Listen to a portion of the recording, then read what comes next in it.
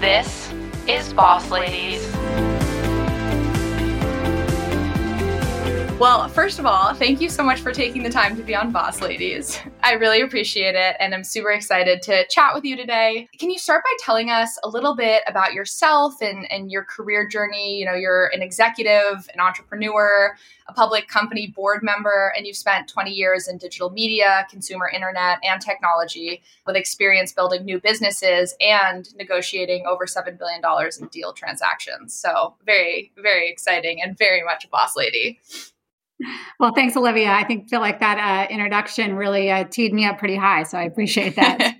Happy to be part of Boss Ladies. I love working with women, and I'm always happy to help develop the next generation of women. So it's great to be here, and I love this podcast. Thank you. You know, as you mentioned, my background's in digital media. I grew up in the Bay Area and was surrounded by all the technology that was coming out as I was growing up, and just became really interested and a little obsessed with how technology changes how we interact with each other, or how we consume information, how we consume entertainment. And I followed that passion through my career. I was started after college working for several internet startups and learned all the basics of search marketing and email marketing back in the day when those things were all new. And I followed that passion through to business school, got some great training at McKinsey. And then at NBC Universal, I was part of the digital media team that helped to form and launch the Hulu joint venture with News Corporation, which was amazing. And most recently, I was a CEO of Quant, which was a leader in the VR and AR technology, and I led that company to be sold to Verizon. But that passion for the way technology changes our world is really what's been my driving factor. That's amazing. And you're on a board. So what is that like? Can you tell us a bit more about that? Yes, I've been on the board of Harmonic for about 8 years now. They're one of the leading technology providers that enables live television. They provide the hardware and software to do that, as well as technology that allows for faster transmission of data across cable access lines. And sitting on a board's been an amazing experience. I think when you're an executive or working in a company, it can sometimes be hard to understand how decisions get made or how to think about the company from a board perspective. And being on the board has really made me a better executive. A couple of things that I've learned. One, just how important people and organization are, and that you really want to cultivate a culture that's working towards the company's mission and goals. Two is a long-term perspective of where the company needs to go and how they're going to compete in the market. And finally, in terms of making decisions, realizing that you really want to think through all the different options out there.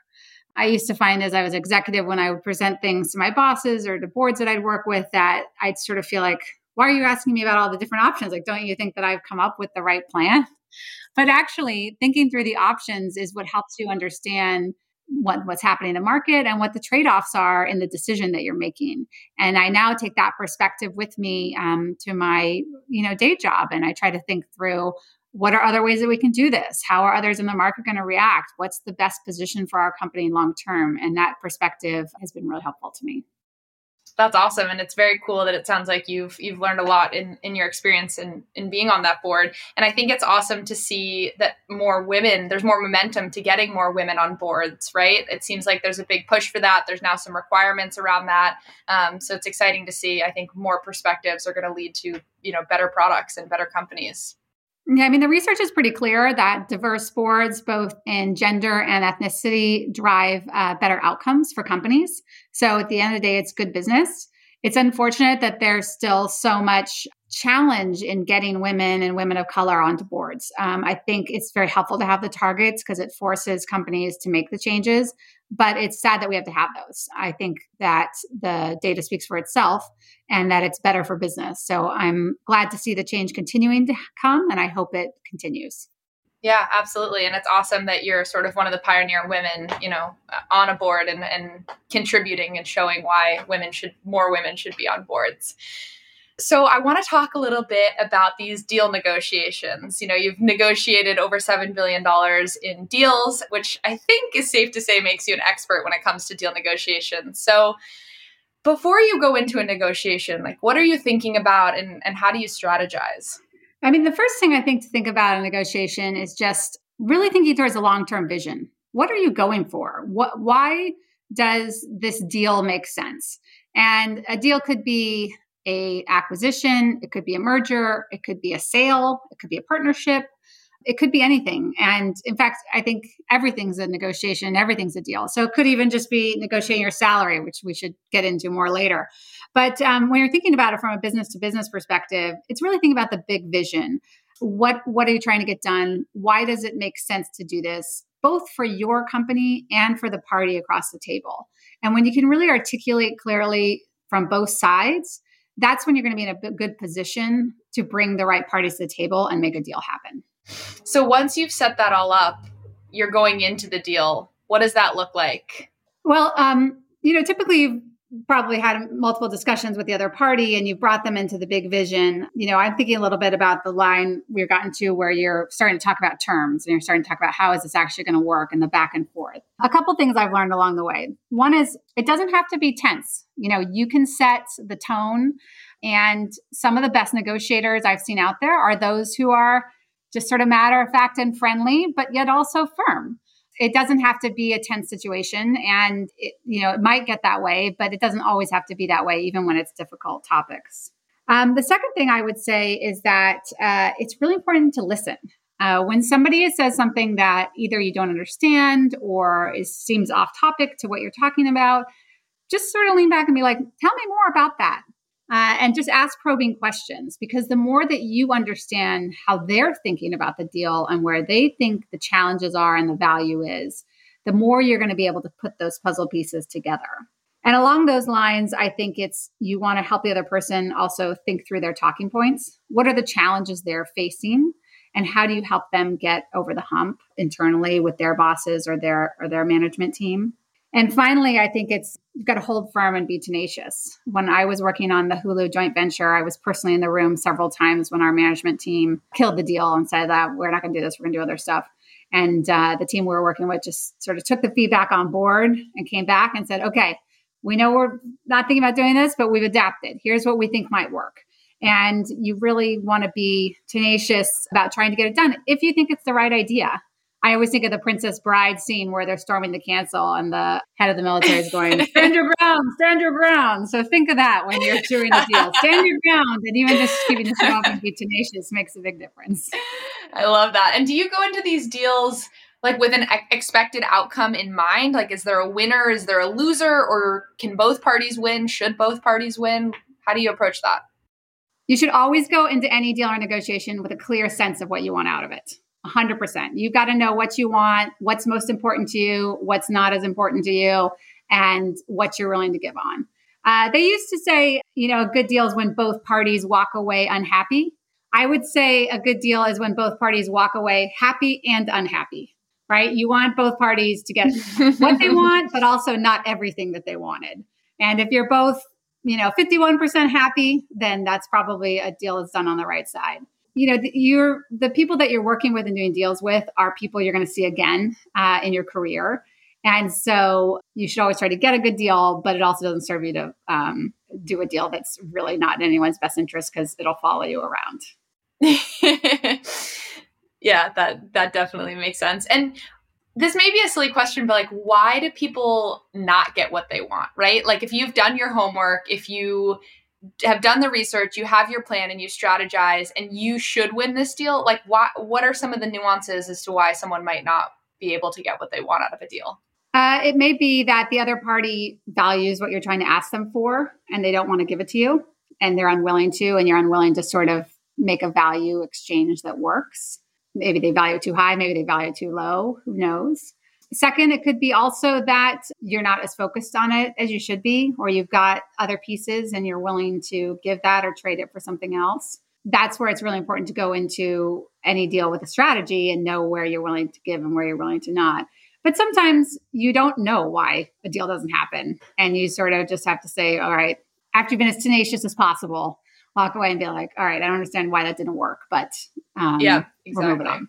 And I feel like I'm someone who is like super emotional, and feedback I've gotten, and I think I've gotten a lot better at it, but from my management is to try and be less emotional especially in some, tense conversations that happen at work. How do you balance and keep your emotions in check throughout a deal negotiation? Because I feel like there's so many ups and downs and different nuances and conversations that happen. How do you keep everything in check? Well, let me ask the question back. Like, what does too emotional mean? Are you getting upset and crying? Are you laughing? Are you tensing up? Like, what happens? I would say for me, tensing up. I definitely, like, my emotions, I'm not very good at hiding them. So if I'm frustrated, it's apparent. Thankfully, no crying or tears. I don't think so. But more, it's just that I get very, visibly frustrated. Yeah, that's tough. And I think all of us have had to deal with a lot of different emotions at any point in time. Personally, I find for the tense, I just try to take deep breaths and try to find some humor, right? The humor and being friendly and affable is such a powerful weapon. And I learned that over the years, just seeing a lot of very effective negotiators use that and just sort of laugh it off and be like, oh, that's crazy. You're asking for that. Like, what? That doesn't make any sense. Like, just, making it a lot less personal. In general, I would say the reason I think we all get emotional, because I get emotional too, is that we tie our worth to the outcome of what's happening. And so it's very hard when it starts not going the way that you expect, because you think, I'm going to prove my worth when I do this deal or this partnership or whatever it is. I get approval for this project.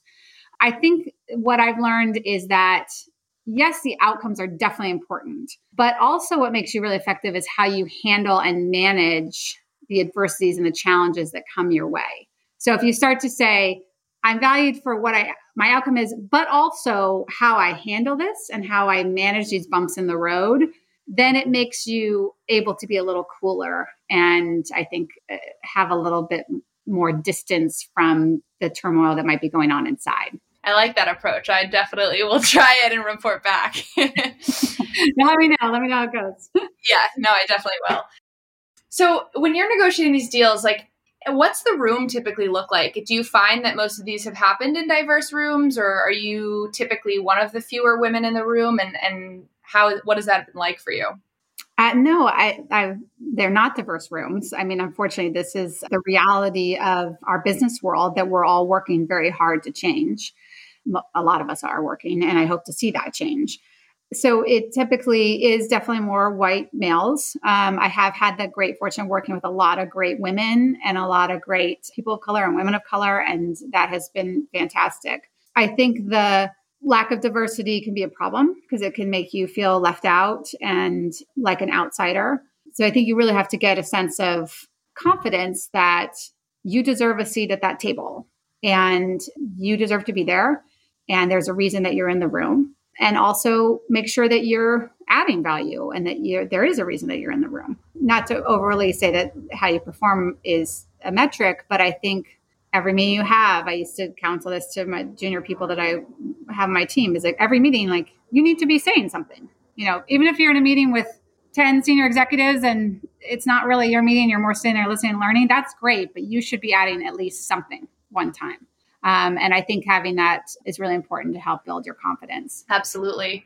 And how does your strategy and your advice change when you shift to more personal negotiations, like advocating for a promotion or for a raise? Yeah, it's a tough thing, right? Because this is when it really is coming down to it's not your value, but it is what you're paid. And so it's a very hard thing, and it's very hard not to be emotional about it. The first thing I would say is that companies are used to getting these requests. Maybe you're asking once a year, but they're getting it every other day from a different employee. So know that this is a sort of normal course of business for them and go in with that knowledge, even though it's hard. I would say it's also important when you do it to pick the right time. Think about what's going on in your company and when it might be the right time to ask for a raise. Is it before a new project kicks off that you're going to have a lot of responsibility? Is it you look to do it at the year end when you see the results? Is it after a big client win or deliverable or a big product launch? Pick your time of when you want to do it. Do your research and know your value. This is about going in with the broader strategy that we talked about on any deal. Go out, get your market comps, understand the compensation, and then keep it simple. I would recommend you sort of have 3 talking points and you keep it to that. You say, look, I've benchmarked this role. I've been here for several years. This is the market compensation. These are the great things I'm doing in the roles. And these are the social responsibilities I've been taking on. And I would like a raise. I would like to be paid this amount. And even when the questions come back at you that maybe don't speak to those 3 points, almost just repeat those 3 points. It's like, well, it's not market. I think this is market, and I've been really delivering for the company. You don't have to engage in every point and counterpoint. Just sort of stand your ground and be there and show up with the information. And finally, if they come back and they say, no, we can't do that, you got to have your backup offer. Do you ask for a bonus? Do you ask for a different title? Do you ask for a review and say, okay, if it's really the case, then can we look at a review for me in 6 months instead of in a year?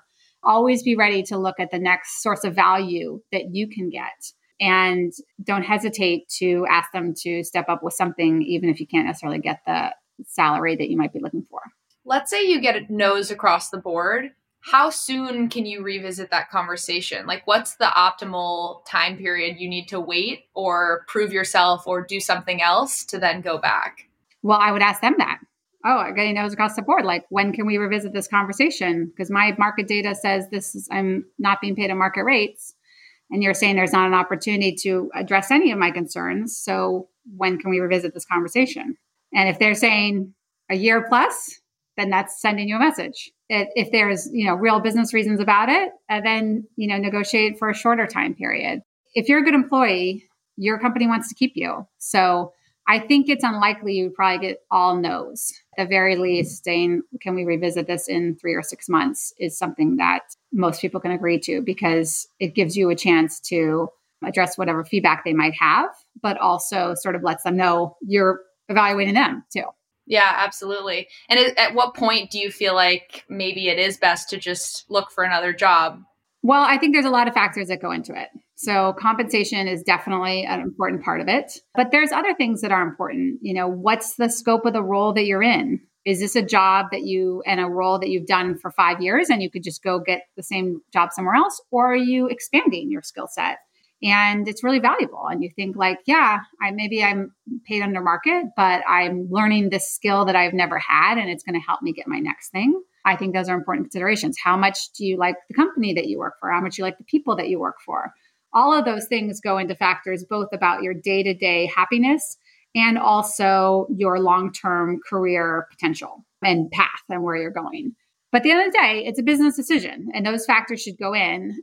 I wouldn't say you should factor on loyalty. You should be factoring on, is this a place that is giving me marketable skills and that I enjoy working? And is the compensation not far enough off that I can stay?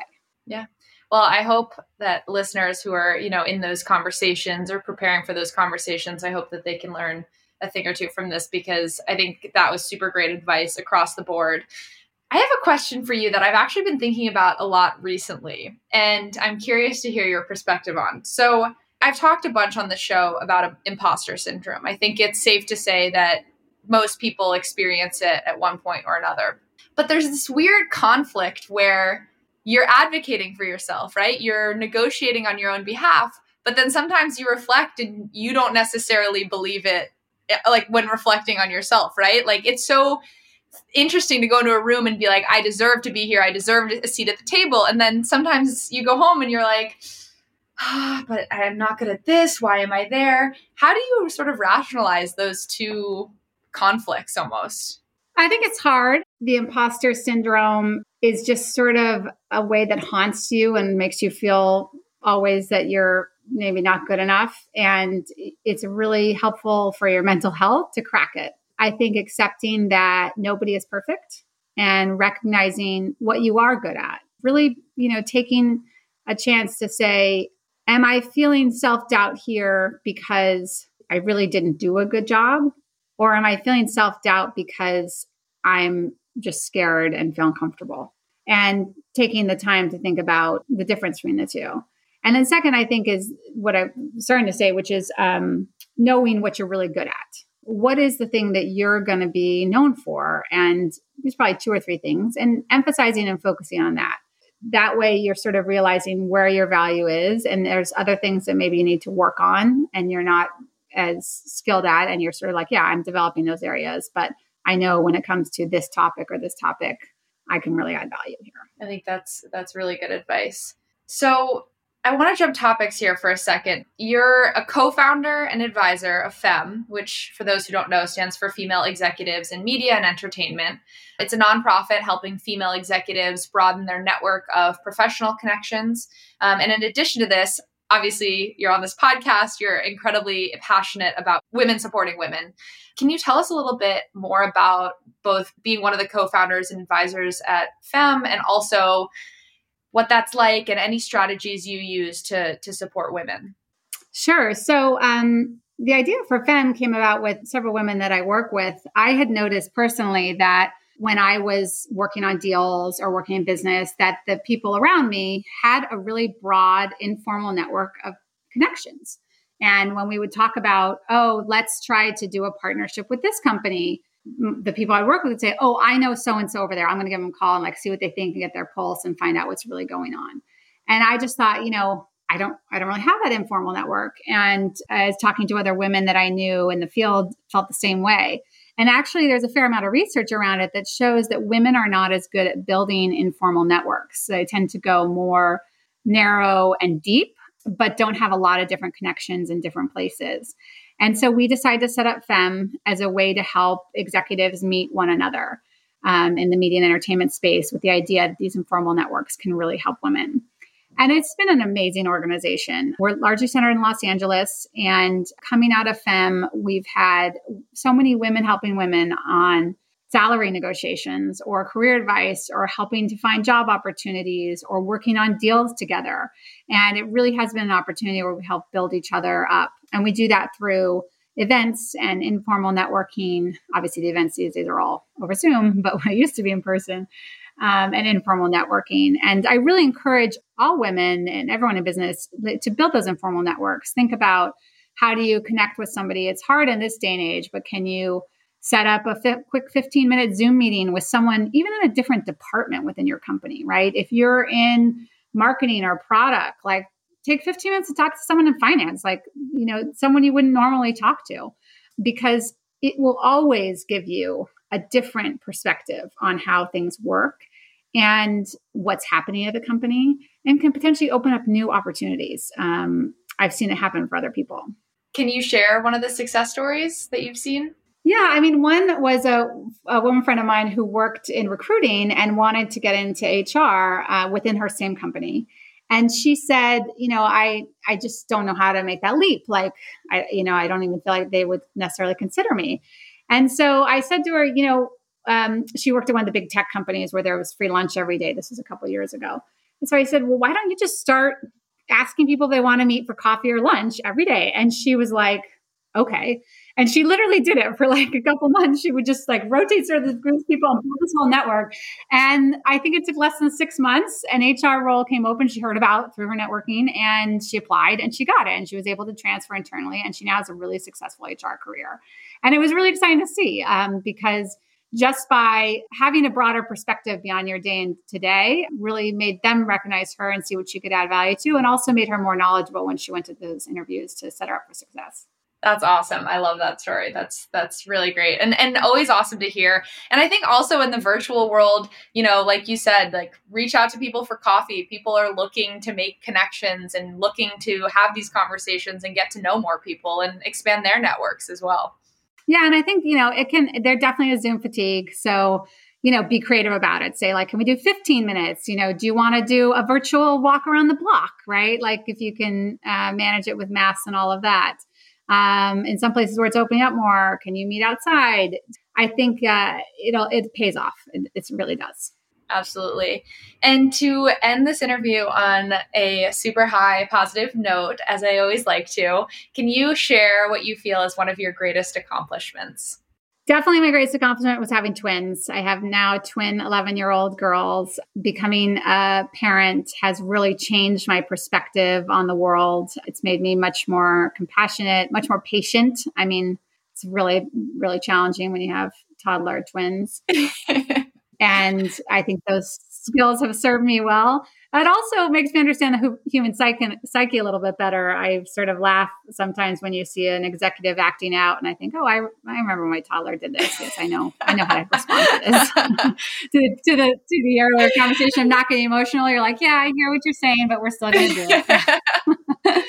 So I think definitely, having a family and children like that has been a really amazing personal growth development and something I really enjoy. And it's fun to help breed and build up the next generation of women leaders, hopefully.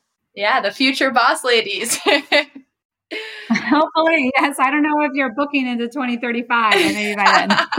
Well, I'll have to talk to their people and try and get on their calendar. Well, thank you so much for taking the time to be on the show. This was so amazing, and we covered so many awesome topics. So I'm really excited that I got to speak with you today. Thanks. Same to you, Olivia. Thanks for tuning into this week's episode of Boss Ladies. Check back next week for a new episode. Visit us at www.bossladiespodcast.com for more information about the show, or follow us at Boss Ladies Podcast on Instagram. Rate, like, and follow the show on all of your favorite podcast platforms.